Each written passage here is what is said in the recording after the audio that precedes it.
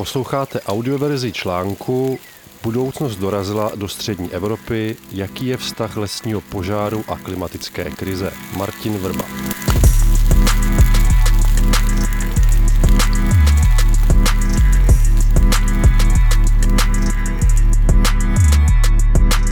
Dlouholeté extrémní sucho, nadprůměrně vysoké teploty, vlna veder a nedostatek srážek vysušují krajinu, která se tak stává náchylnou k rozsáhlým požárům. Ty už nejsou jen lokálním specifikem středomořských oblastí, jak jsme dosud byli v Evropě zvyklí, ale přesouvají se dál na sever. Důkazem této skutečnosti je požár v Národním parku České Švýcarsko. Podle ministryně životního prostředí Anny Hubáčkové hrozí škody především na lesních porostech, jejichž obnova může na místě trvat 10 i více let. V rozhovoru pro ČT nicméně uvedla, že zvěř alespoň z velké části díky svým instinktům včas opustila celé zasažené území. Jak připomíná web Intersucho.cz na svých sociálních sítích, na většině území okresu Děčín byla a stále je původní vlhkost extrémně nízká. I to je jeden z faktorů rychlého šíření ničivého požáru. Web Fakta o klimatu.cz dává stupňující se intenzitu požáru do souvislosti se změnou klimatu. Zřetelně lze pozorovat nárůst pravděpodobnosti i celkové zasažené plochy v jižní Evropě, severní Eurázii, USA a Austrálii a podle některých důkazů také na jihu Číny. A dodává: ačkoliv je lidská činnost nejčastějším zdrojem zapálení požárů, podle US Forest Service je 85% lesních požárů v USA důsledkem lidské nedbalosti nebo úmyslu a prodlužuje se tím sezona hoření, je třeba si uvědomit, že tento fenomén doplňuje vliv klimatické změny. Ta totiž také ovlivňuje, jak se daný požár rozhoří, jaký bude jeho rozsah a délka jeho trvání. Působí tak jako faktor souběžně s nárůstem počtu požárů způsobených člověkem, takže sezona požáru je pak delší a zároveň intenzivnější. České Švýcarsko v plamenech bohužel nepředstavuje výjimečný jev, po němž by se situace zase vrátila do normálu. Naopak je součástí v podstatě celoevropské vlny požárů, jejichž drastické projevy jsme mohli během minulých týdnů sledovat především v Portugalsku, Španělsku, jižní Francii, Itálii nebo Řecku. Vlna veder a extrémní letní teploty však vysušily krajinu nejen na jihu, ale právě i ve střední Evropě, kde vytvořily podmínky pro vznik požárů. To jediné, co pak v takové situaci stačí, je příslovečná jiskra, ať už zveněním blesku nebo člověka, a vyschlá krajina začne hořet jako papír. Přidali se k celému neštěstí ještě nepříznivé počasí, tedy vítr a nedostatek strážek, stává se z lesního požáru rozsáhlá katastrofa.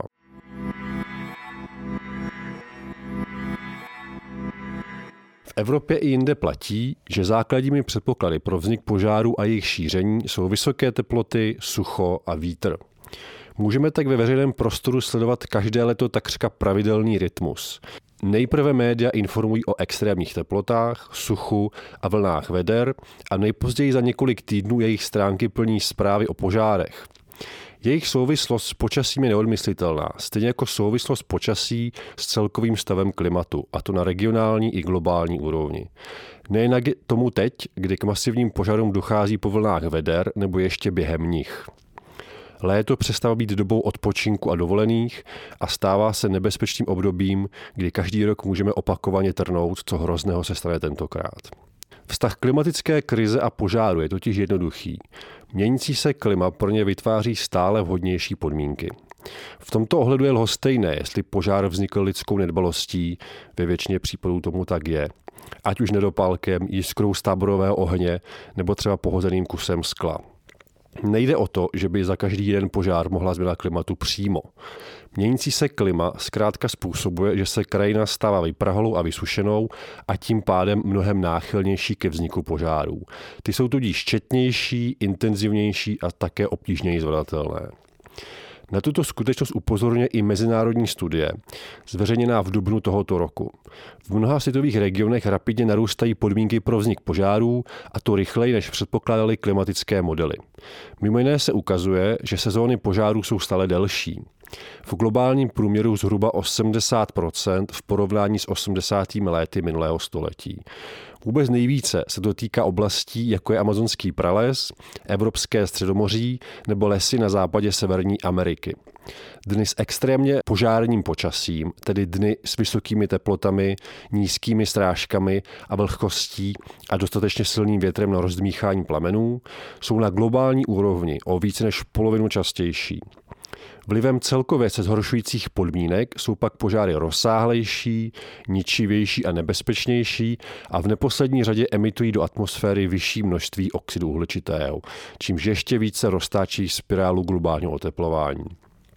Jak ale můžeme vidět už dnes, tyto statistiky se netýkají pouze několika světových regionů, ale zasahují už i do střední Evropy. I pro nás tudíž klimatická změna znamená vyšší riziko masivních požárů, na něž bychom se měli nejen připravit, ale především se naučit jim předcházet.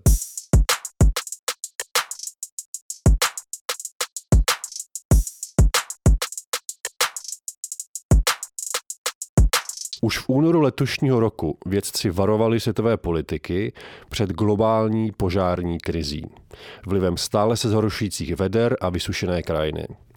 Podle reportu vydaného v rámci OSN se zvyšují rizika vzniku požárů prakticky po celém světě a ani kontinentální Evropa už není výjimkou z tohoto pravidla.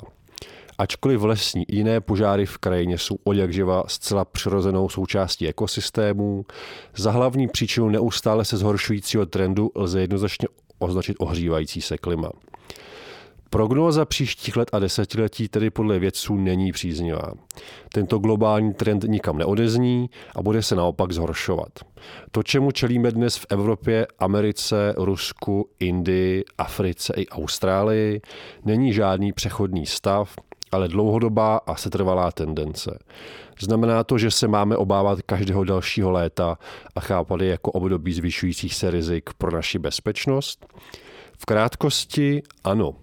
To ale neznamená, že bychom měli před novou realitou rezignovat a nehledat řešení, jak dopady změny klimatu třeba jen částečně mírnit.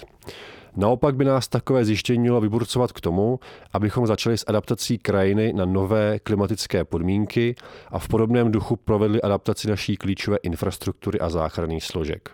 Pokud dnes musí s hašením požáru v Českém Švýcarsku pomáhat technika z Polska, Slovenska nebo Itálie, znamená to například, že by investice měly směřovat k pořízení i té hasicí techniky, o ní jsme se doposud domnívali, že ji nebudeme potřebovat. Inspirativní pro nás v tomto ohledu mohou být především země Evropského středomoří, které mají se zvládáním rozsáhlých požárů podstatně bohatší zkušenosti než střední Evropa. Zároveň ale platí, že nadnárodní spolupráce je pro úspěšné zvládání rozsáhlých požárů naprosto nezbytná. V kontextu Evropské unie bylo i za tímto účelem vytvořeno koordinační centrum pro reakci na mimořádné události, které představuje hlavní evropský mechanismus civilní ochrany. A letošní rok má skutečně plné ruce práce. Nejen kvůli invazi na Ukrajinu nebo dozvukům pandemie, ale právě i vlivem rozsáhlých požárů. Jen během 1. červencového týdne žádali o asistenci se zvládáním ohnivého živlu Francie, Španělsko, Itálie a Slovinsko. Jak pro server Euronews uvedl ředitel Antoine Lemasson, od roku 2017 dochází k prudkému nárůstu aktivace mechanismu pro lesní požáry, a to nejen v Evropě, ale i v sousedních zemích v severní Africe. Zaznamenali jsme také žádosti z Gruzie a tak dále. Jak ale zpráva také uvádí, doposud se pozornost států zaměřovala právě na otázku, jak požáry hasit, spíš než na to, jak jim předcházet. Nově bychom se měli zaměřovat nejen na posilování hasičských sborů a hasičské techniky, ale i na správu lesů a krajiny vůbec. Součástí zprávy je taky doporučení vládám ve 3 bodech. Zásadní navýšení finančních prostředků na prevenci a připravenost, důraz na národní sdílení zkušeností, dat a analýz toho, jak požárům předcházet, jak je zvládat a jak se vyrovnat s jejich dopady, a nakonec také rozvíjení nadnárodních mechanismů zvládání rozsáhlých požárů, které bychom zkrátka měli chápat jako přírodní katastrofy podobné zemětřesení nebo záplavám. Oheň národní hranice nezná. Závěr zprávy sice může vyznívat poněkud krutě, je ale především realistický. Bez ohledu na mitigaci se budeme muset naučit s ohněm žít.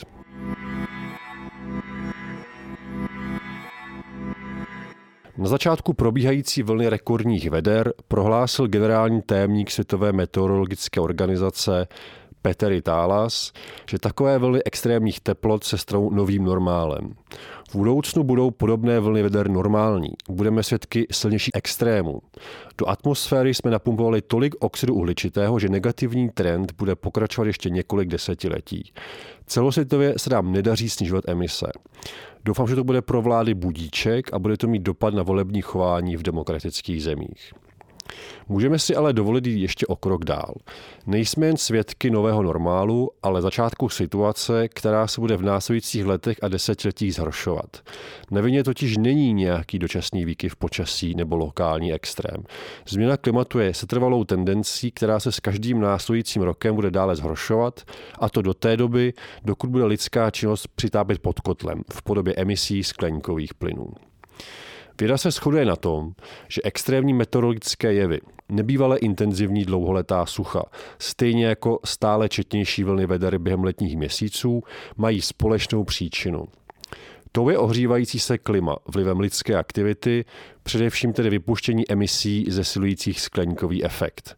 V dnešní atmosféře tak je aktuálně o polovinu více oxidu uhličitého než před počátkem industriální éry. Před průmyslovou revolucí se hladina CO2 po téměř 6 000 let lidské civilizace trvale stabilizovala kolem 280 částic. Od té doby lidé vyprodukovali odhadem 1,5 bilionu tun znečištění CO2, z něhož velká část bude atmosféru ohřívat ještě tisíce let. Hladiny CO2 jsou nyní srovnatelné s klimatickým optimem pliocénu před 4,1 až 4,5 milionů let, kdy se blížily hodnotě 400 částic nebo ji přesahovaly. V té době byla hladina moří o 5 až 25 metrů vyšší než dnes, tedy dost vysoká na to, aby dnes mohla potopit mnohá z největších měst na světě.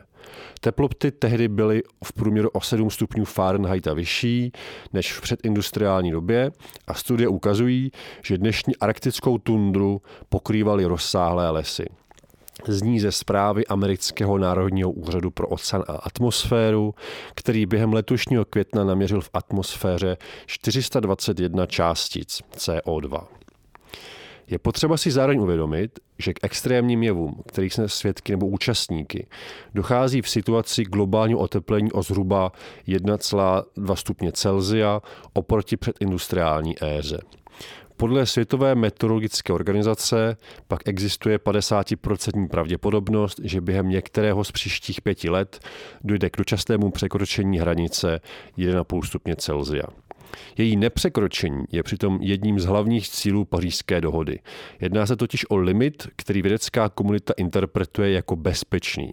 Hrozí, že jeho trvalé překročení by mohlo být nedozírné následky nejen pro biosféru a její ekosystémy, ale i pro stabilitu samotných lidských společností.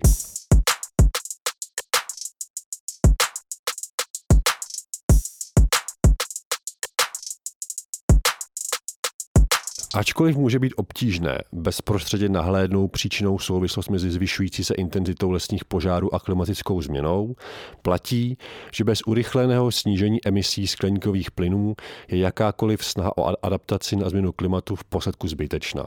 S každou další tunou uhlíku v atmosféře ohříváme planetu stále více a mnohé ekosystémy a na nich závislé formy života, včetně lidské, se na tak rychlou změnu nedokáží adaptovat.